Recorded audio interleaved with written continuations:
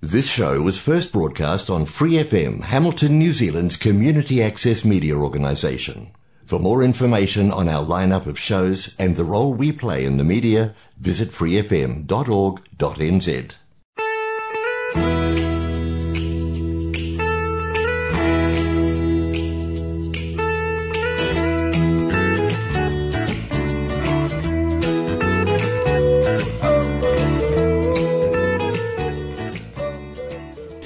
Kia ora, welcome to Connect with Community Waikato on Free FM 89.0. I'm Holly Snape, I'm from Community Waikato, and have with me Jamie Toko, who is from many, many places. Welcome, Jamie. Thank you for coming in, and you know, you've got lots of hats, and we'll talk about at least a couple today. We're going to talk a bit about, you know, you've such a big role at Western Community Centre. You've got a massive role with the Māori Women's Welfare League. You've recently been acknowledged for your incredible work with the Civic Award. So lots to cover. Let's actually start with the Civic Award. Like, were you shocked? Was it... Tell me about what happened and how you found out about this. Yeah, I found out through an email. They tried to ring me. I did see about 4 missed calls. But I was in another hui.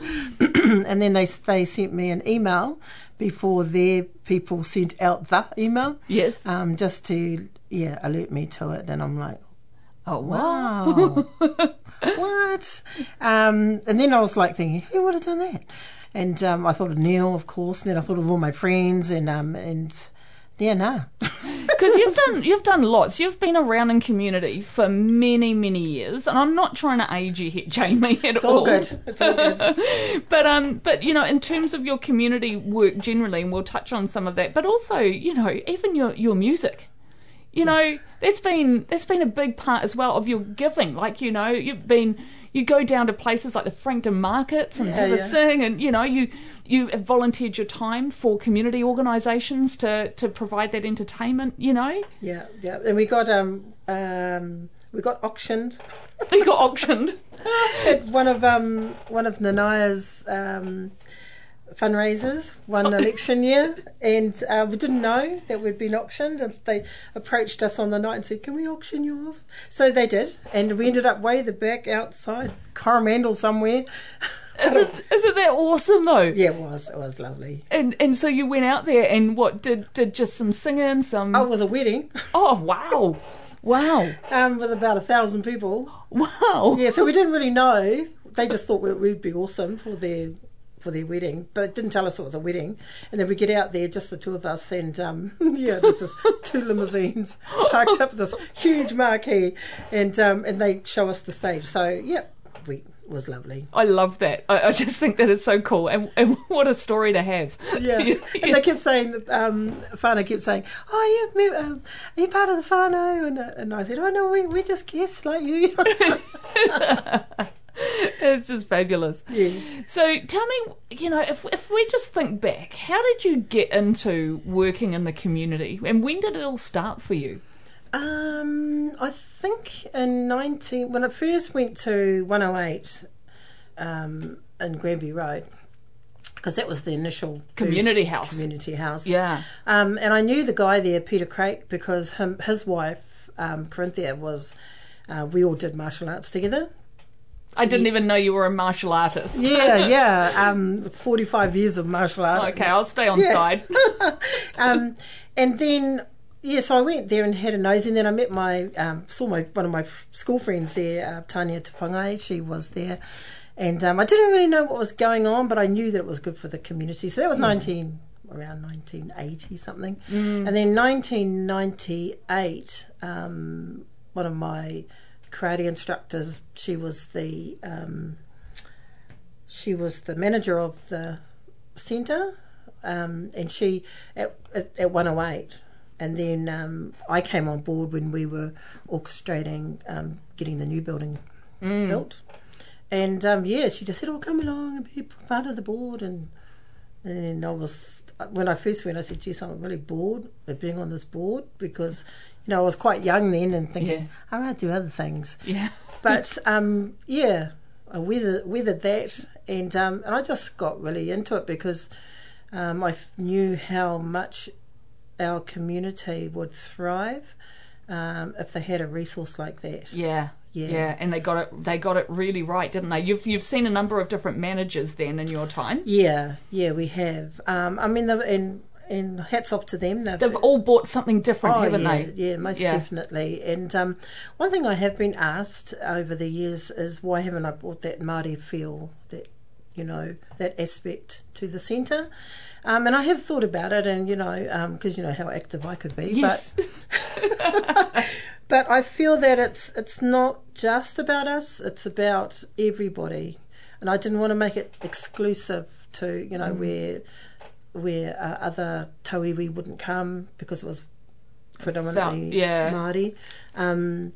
But so I've sort of been criticised for it. Not by my own, I have to say. I've been criticised by other people. Interesting, Yeah, that I haven't done that. And it's interesting. I mean, I know what you're saying, and I think what I think's sad about it is that we're, as a community, not in a space yet where Pākehā and other non-Māori can walk a bicultural world. So Māori live in a bicultural space, well and truly. They live as Māori, they live very comfortably in a Pākehā world. They can walk two spaces very, very confidently. Yeah. Might not always be comfortable, but always confident. Yeah.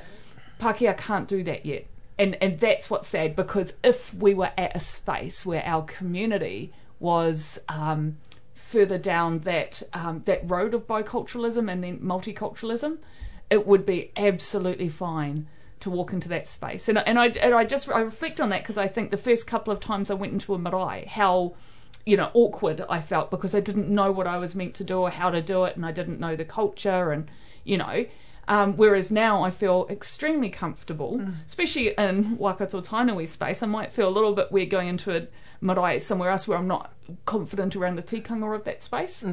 But, you know, isn't that interesting in that when we're in a different place, when we've progressed as a world, maybe it would be easier to be able to bring more of that into that community space.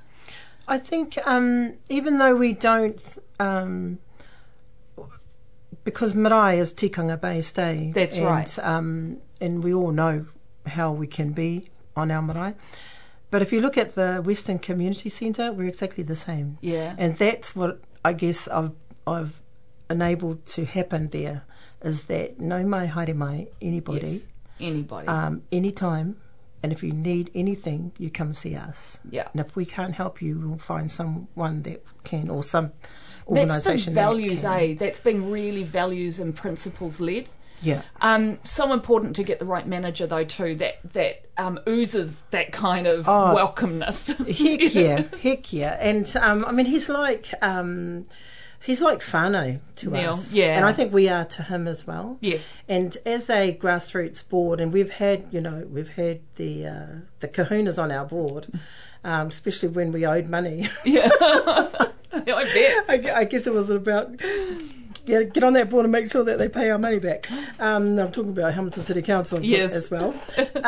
But they eventually realised that, hey, look, you know, we don't need to be here. Yeah. I mean, with a little bit of a shove from our lovely Dave McPherson again. Yes. You don't really need to be here. But we really appreciate the relationship. We value that relationship and have done all these years. And we've seen a few mayors come through, you know. We're apolitical, so we don't... Anyone can come to the centre, even though we have our own sort of preferences. We don't display that at all. It's not about that. It's not about us. It's about what's good for our community. Yeah, absolutely. And I think, you know, people who arrive there absolutely get that feel. So how many years have you been on that board, Jamie? Oh, probably 1998. Yeah. Yeah. And I have been, you know, there's been times when I'm like, I want to move on. But you're not allowed to. And then there's been times when people have opted for our resignation because of political issues that they have with people like us that tend to, you know, we will definitely stand up for our community. If something's going down, I mean, diplomatically, we'll definitely stand for our people. And I think that's sort of is not favoured in some people's eyes. But hey, you know, we've survived that, and we'll keep surviving it. And I think it's value for Neil. And you know, I take my hat off to him and the team, his team of our team really. But I think what he loves about it is that he gets to make the choices. Yeah. And he just looks to us, especially me, for the guidance. And I just say to him, if you think it's going to work, and I've already thought forward, you know, 20 years from that. Yeah. But I say to him, if you think it's going to work, then, and it does. Yeah, and you've got to back your manager, eh? I mean, definitely. Yeah, he knows that community so well as well. Yeah, everybody. And he draws, you know, what I love is because about him is that he understands, he gets it, that, and I wish others would get how he is as well, because, you know, the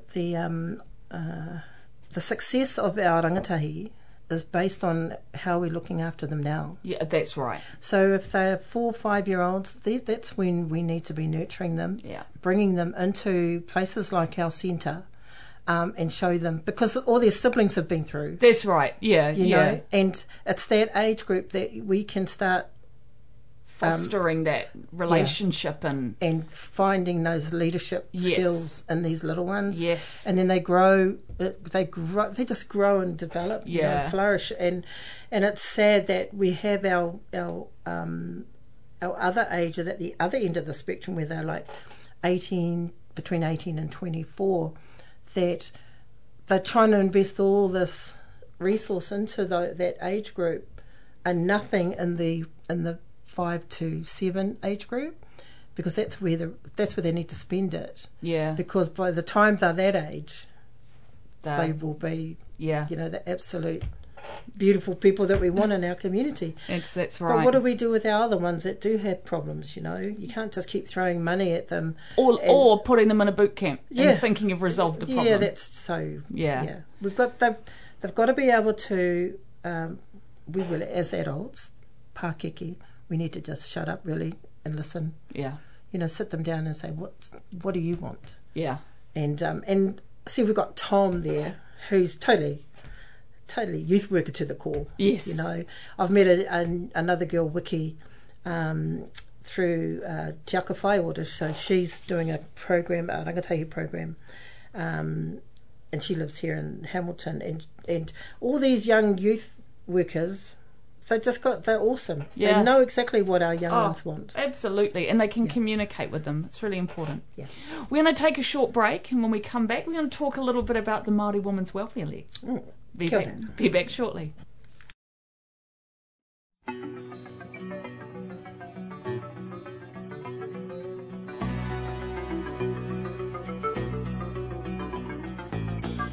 I was a highwayman. Along the coach roads I did ride, with sword and pistol by my side. Many a young maid lost her baubles to my trade. Many a soldier shed his lifeblood on my blade. The bastards hung me in the spring of 25, but I am still alive. I was a sailor, I was born upon the tide. With the sea I did abide. I sailed a schooner around the Horn of Mexico. I went aloft to furl the mainsail in a blow. And when the yards broke off, they said that I got killed. But I'm living still. I was a dam builder across a river deep and wide, where steel and water did collide. A place called Boulder on the wild Colorado. I slipped and fell into the wet concrete below. They buried me in that gray tomb that knows no sound. but I'm still around. I'll always be around, around, and around, and around, and around.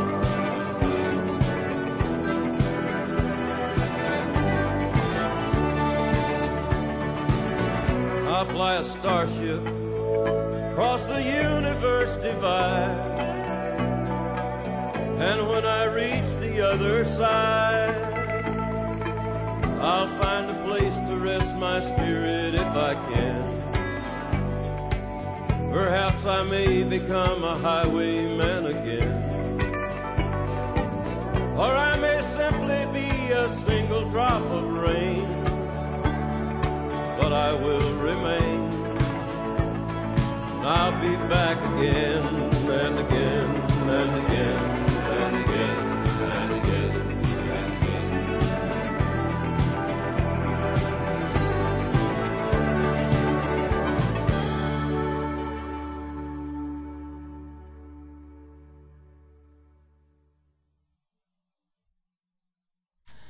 And we are back. I'm talking to Jamie Toko today, and we've been talking a bit about how she even first got into community work, which has earned her a very prestigious acknowledgement award, Civic Award, which I think is so well deserved, Jamie. I'm utterly thrilled for you. Probably should have come 10 years earlier, but better late than never. But it is very, very cool, and I'm thrilled for you. We're going to talk a bit now about your role with the Māori Women's Welfare League, and you've been with them for about 13 years now, coming up 14 years. So that is a long time too. What got you into the league, and what do you love about it? Well, I guess the Māori Women's Welfare League is like AFCO workers, really. It's generational. Yeah. So your nanny's in it, your mum's been in it, your aunties, your cousins, and now it's your turn. Basically, it was my turn. Yeah. But my mum was one of the joined the league in 1951. I'm her branch. I'm not sure. I can't remember what her branch was, but they were formed at Huiterangiwa. And Te Auriki Nui was part of that pika as well, that branch as well. So, and I can remember my mum in the late 60s, duplicating paperwork. Yes. For her hui and stuff like that. But what brought me to the league is because I sing with another lady, and we were singing at the market, and these kuia went past and they said, "Oh, you should come and join the Māori Women's Welfare League, the Whatawhata branch." And we thought, "Oh, okay, what's that about?" So we went and we started singing at their fundraisers as honorary members, and then after a year we thought, "Oh, maybe we need to join." Yeah. Yeah. So in 2008 we joined. And never looked back. Yeah. It's just. What do you love about it? I love being with our women, and predominantly they're Māori, but not all Māori.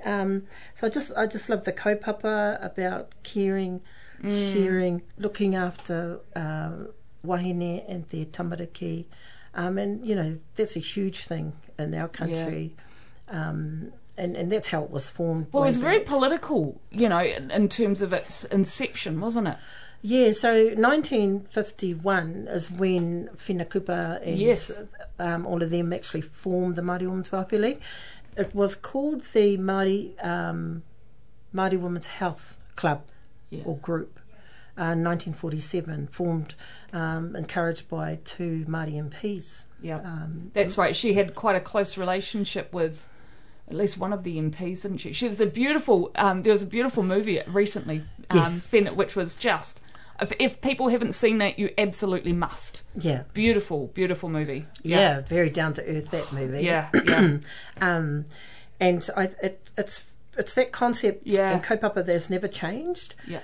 Sometimes we get people saying to us, wahine saying to us, "Oh, what do you actually do? You fellas knitters or sewers or craft makers?" But back in that time, during that recession, they needed to do that. Yes, they needed to make clothes for people. They needed to teach people how to cook or Exactly. make a meal out of nothing. Yeah. You know? Yeah. And sadly, we're still doing that type of thing today. And we can see more and more of a need right now. Yeah. Like right now. It has been so tough on people. Yeah. And so I joined the Tainui Māori o Te League, and gradually over time have managed to become I was the vice president of the region, and then became the president of the region, and had this is my third term now. But there's going to come a time when I'm going to bring it all down. But in 2024, we're running our national conference. Hopefully we'll be using Claudelands, definitely Turanga Waiwai for our pōwhiri and stuff. But no, Mahaere Mai, would love to have you there, have Community Waikato on display there. Sounds good to me. Yeah, it'd be beautiful. Yeah, look, I mean, I just think it's incredible the work you do. But what I love, Jamie, is the commitment. You don't just join something and you're not a flash in the pan kind of person, are you? You don't just sprinkle stardust and move on, but you're committed to actually really getting in, we're getting your hands dirty and actually helping something grow and become resilient and sustainable and be strategic and, like all of those really important things. Yeah, and I guess I'll put that down to my martial arts training. Yeah. I did martial arts. I started at the age of 7, with my Pākehā friend next door. We lived in a state house over in Lawn Street at below the hospital there. And him and I went to a taekwondo class, and we sort of thought, was that the little club that would have been just around by the hospital? Or is it somewhere else? At the YWCA. Oh, the YWCA. Yeah, it was just at around the the corner. YWCA. Yeah, Nice. That's where we started. Beautiful. And then my brothers used to love Bruce Lee movies, so and of course they had to look after me and my sister, so they dragged us along to these movies. Yeah, and we just grew with that. And I just thought, I want to be that. I want to do that. So I got really into training, and 45 years later, 25 years of that was instructing my own classes. Wow! So I've had hundreds of kids come through my classes, and they're all black belts, all married with kids who are doing martial arts as well now. It's fabulous, generational, Yeah. But it's a huge commitment and discipline, Yeah. And I think... And knowing that good things take time. Yeah. And that's why I know, that's how I know when you have a bully at a school, that it's not about... I guess it is about what's happening around them at home or with a particular person. But it's energy that needs to come out, and it doesn't get to come out because they do it. And when they do bring it out, they bring it out at school. Yeah, on other kids. They take it out on other kids, and then they go home, and then they get dumped on again, sadly, and then the next day. So what I found with martial arts is I used to encourage my son's a bully, and bring him to class. And by the time he finished his class, that energy was gone. Yeah, never to be seen again. Yeah, and then as the more they come, the further away they move from that sort of, because they can handle it. They can discipline themselves. Well, because often people don't necessarily get taught how to handle emotions, how to express them constructively, especially little boys, don't have the same opportunity to cry it out or, whatever it is. So, I think beautiful idea, to be physical as well, to express yourself. And that's why sports is so good for our kids. And you'll find all the addictions that people have developed over the years and find themselves in now is usually due to something that happened way back That's then. right. It's so often a band-aid for trauma. Yeah. Yeah. And that's why it goes right back to what you were saying in the beginning about what we do for rangatahi and, the little 5-year-olds coming through, building those relationships, those networks, tapping into their leadership qualities and allowing them to flourish. And give them a sense of responsibility at that little age, that young age, and teach them how to take ownership. Yeah. And taking ownership could mean you know, if we put a building for them and say, that belongs to you. Yeah. You need to look after it. Because that's exactly what we do at the centre. That's right, yeah. You know, when these orangutan, when you come in here, this belongs to you. Don't belong to me, belongs to you. So you need to look after it. Oh, hey, fire. I went, yeah. Yeah. I said, so, you know, if you're going to use chairs, put them away, use fire. And they're so good, eh? Yeah. Because they get it. Exactly. Yeah, and anyone else they see doing the odd wrong thing, they say that to them. Hey, bro, this belongs to us. And that's where the power is Yeah. to have it spread, you know, through those conversations, not with an adult going, don't do this, don't do that. Yeah. But to say, hey, Kids got to talk to each other. Yeah, I love it. And that's actually brought us to the end of our show. Hey, thanks so much for coming in, Jamie. And again, congratulations on the award. You're welcome, Holly. Thank you so much. Kia ora. Kia ora. You have been listening to Connect with Community Waikato, Free FM 89.0.